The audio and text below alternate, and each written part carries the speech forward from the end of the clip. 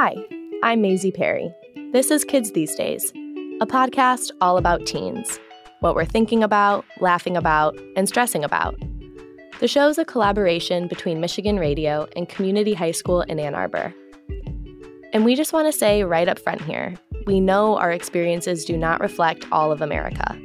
We are a group of mostly white teenagers from a mostly white high school in Ann Arbor, Michigan. And we want to make it clear we are aware of our privilege. And we are continuing to educate ourselves on what more we can do during this time. This podcast is just one small window into teen life. But wherever you are and wherever you're from, we hope this podcast will make you feel less alone. We've been thinking a lot about the state of the country, well, really the state of the world, in the past few weeks. And we think it makes sense to start with this poem by one of our classmates, Leah Dewey. I hesitate, yet the first word that comes to mind is despair. Merriam-Webster defines it as the utter loss of hope. Some say I'm too pessimistic. They say I'm a part of the problem. But how can I be hopeful? What is left to give me hope? The healthcare system is failing. The law enforcement system is failing. The judicial system is failing. Black people can't get access to good healthcare. Black people are killed by those who are supposed to protect us. Black people make up 13% of the U.S. population and 38% of the U.S. prison population. What hope is there in news headlines, life sentences, public vigils? What hope is there in bodies riddled with bullets, knees pinned down on necks, black skin turned purple by batons? What hope is there in stop shooting, I don't have a gun? What hope is there in I can't breathe? What hope is there for America, the free? For George Floyd, Breonna Taylor, Michael Brown, Trayvon Martin, Tamir Rice, Eric Garner. For every black human stripped of humanity, for every black life that is no longer living, for every black body that becomes just another dead body. I hope that as unrest fills the streets, your souls can rest in peace.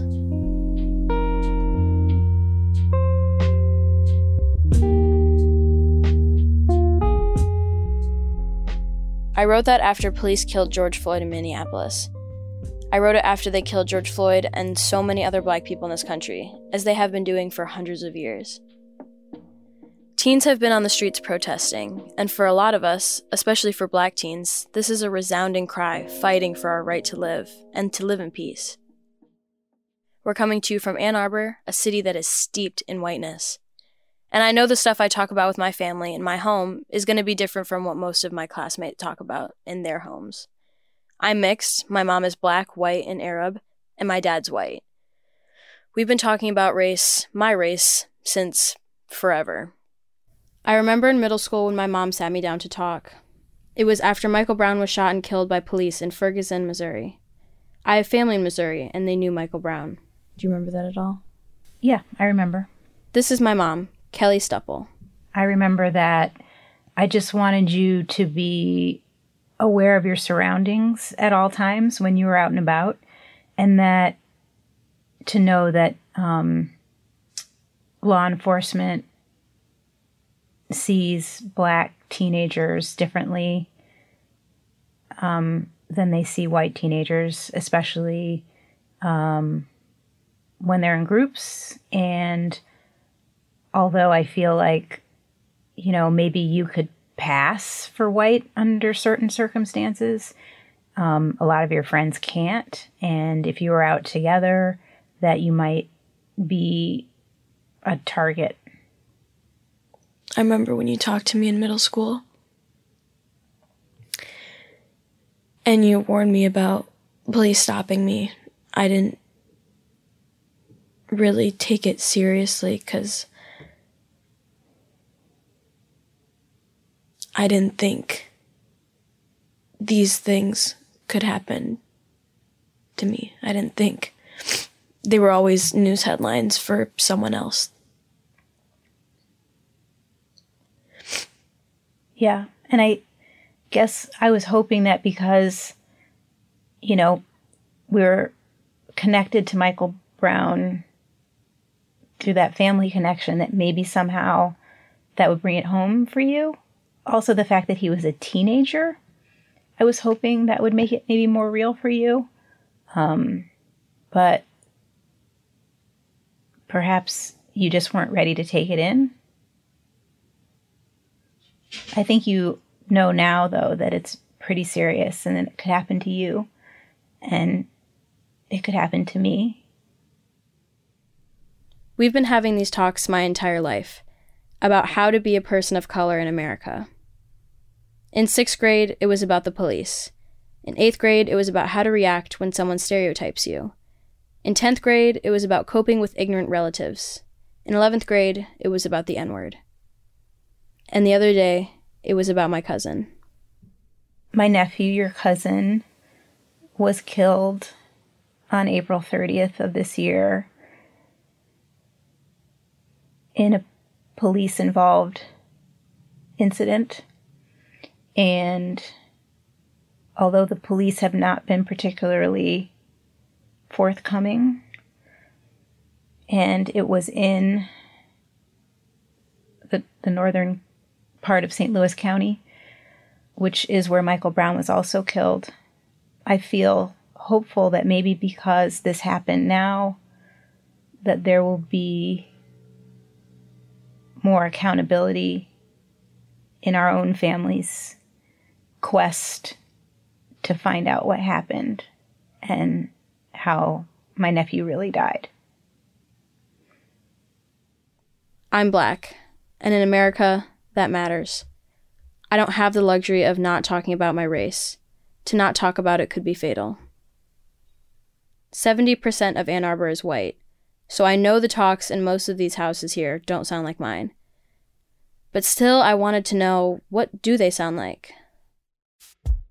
A couple of teens in my class agreed to tape a conversation with their own moms. I think it's helpful in this moment to listen to what some of these conversations are like right now, and to hear how they changed over time, to give us a window into what they are and are not talking about. First up is Lacey Cooper, a junior at my high school. She sat down with her mom, Jeannie. Let's listen. So, how did your parents talk to you about race, and what did those conversations look like? I would say it was almost entirely absent from my upbringing, any conversation about race. So, as a person growing up in that household, how did that affect you in the way that you looked at race?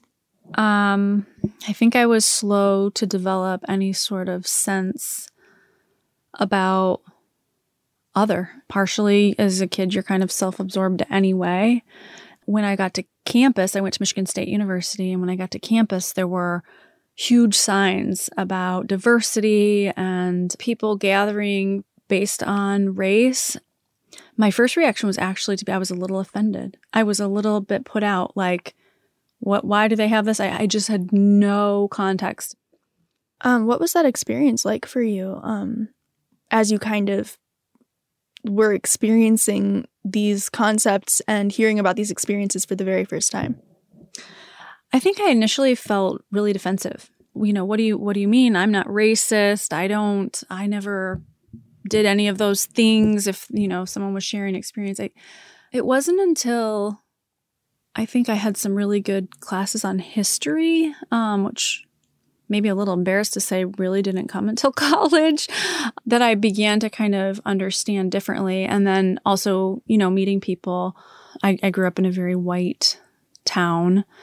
So obviously exposure and beginning to listen and learn began my sort of slow progress to understand things completely differently.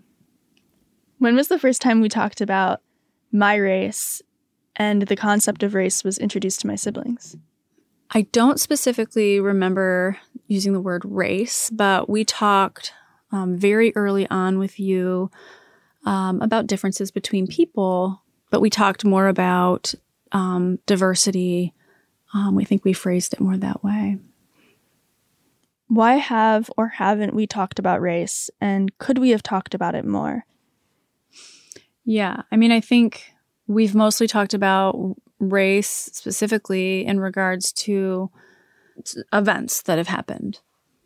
And I think maybe bad things that have happened to people based on their race, which maybe makes me wish that we were talking about race, in other ways too. Maybe we do, but that's true. I feel like our family doesn't shy away from talking about issues that are often uncomfortable to talk about.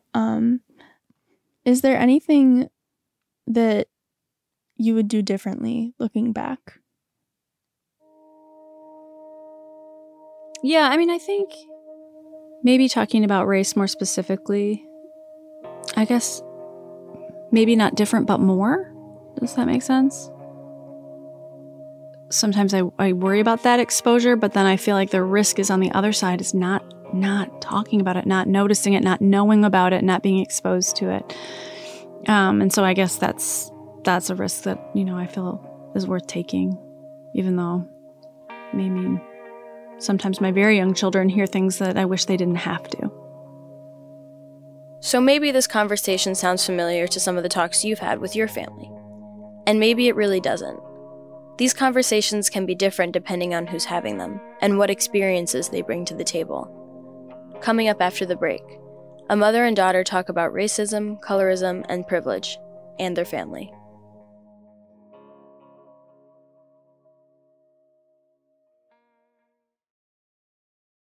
Hey, it's Leah. Like I said before the break, there's no one way to have these talks, and it's pretty revealing to hear what gets included and what doesn't. Ty Tworek is 17, and she thinks about race every day. She asked her grandma about growing up in the segregated South and how her great-great-grandfather was enslaved. But Ty has a light complexion, so the conversations she has about race look different from the conversations I've had at home. She sat down to talk about it with her mom, Stephanie Patterson. I don't think there was ever a time when anybody sat me down and was like, you're Black and you're white. And I think that's so weird because I don't know how it came, how I acquired that knowledge.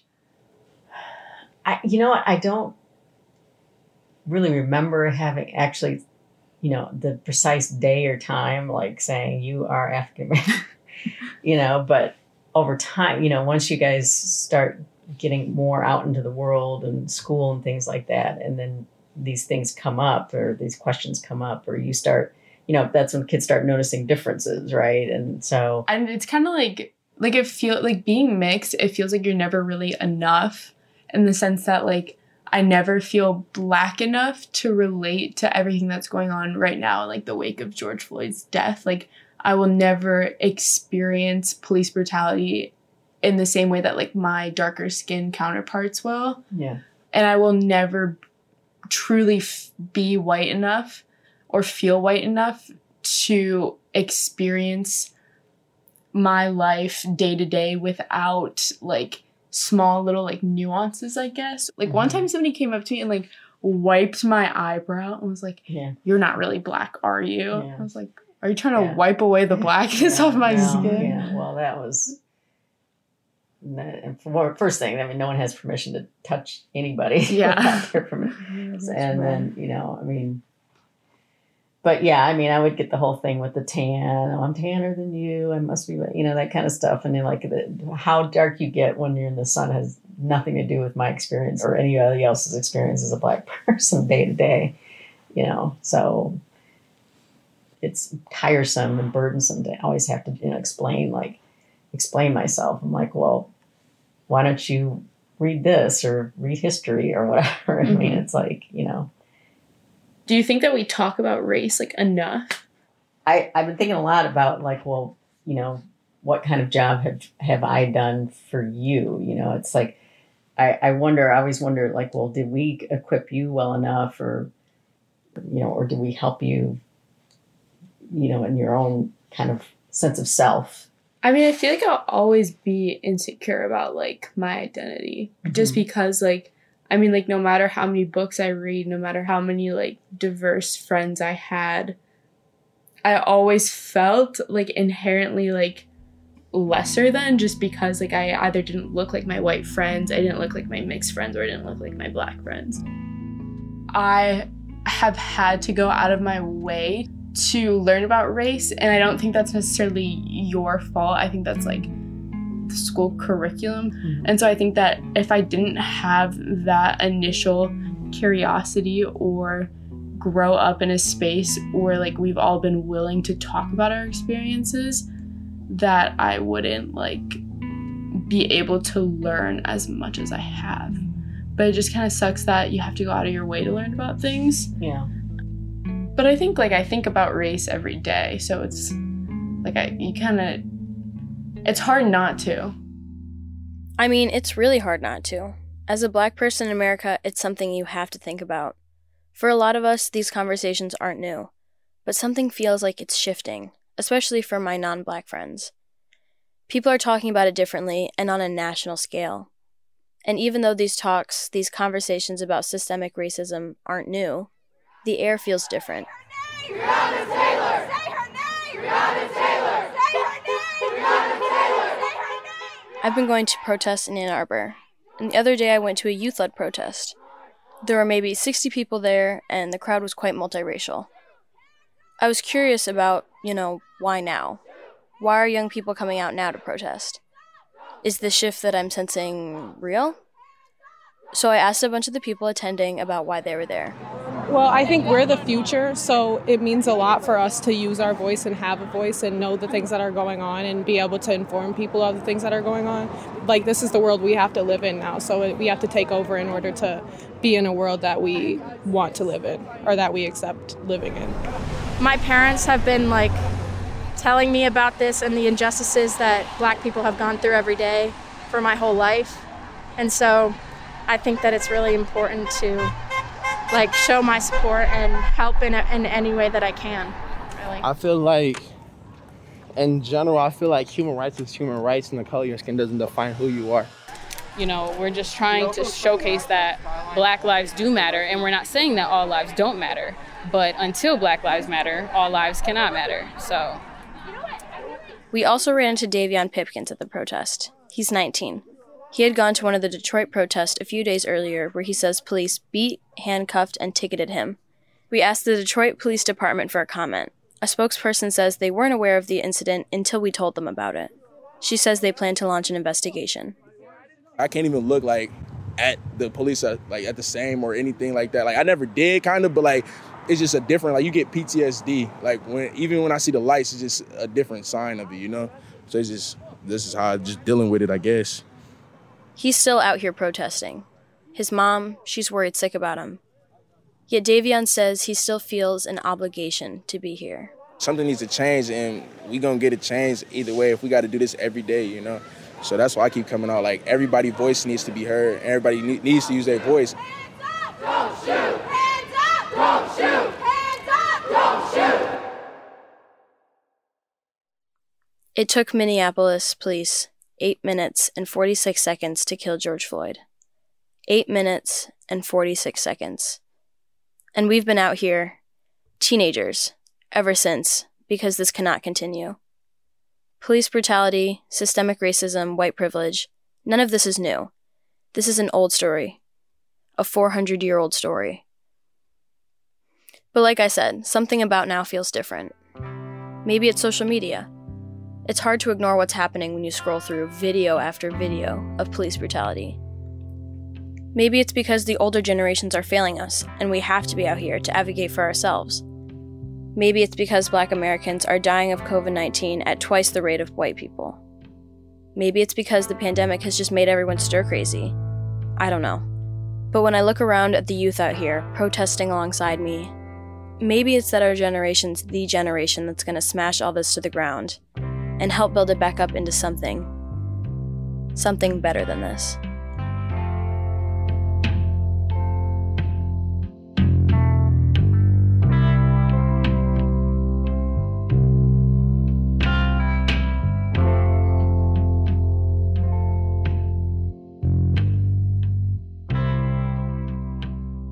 Next time on the podcast, millions of teens are stuck at home because of COVID-19.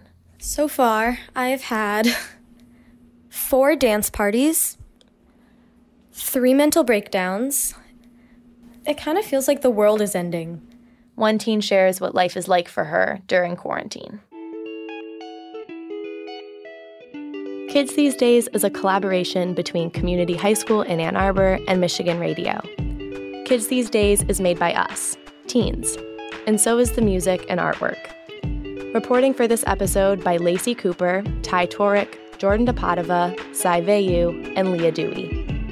Jordan DePadova and Max Steiger wrote our theme song. Mia Goldstein created our logo. Additional music by Blue Dot Sessions. Rachel Ishikawa is the senior producer. Jennifer Guerra is the executive producer. Bob Scon is our engineer.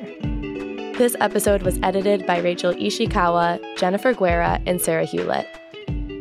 Special thanks to Michigan Radio's Zoe Clark, Vince Duffy, Jody Westrick, Emma Winowicki, Paulette Parker, Katie Raymond.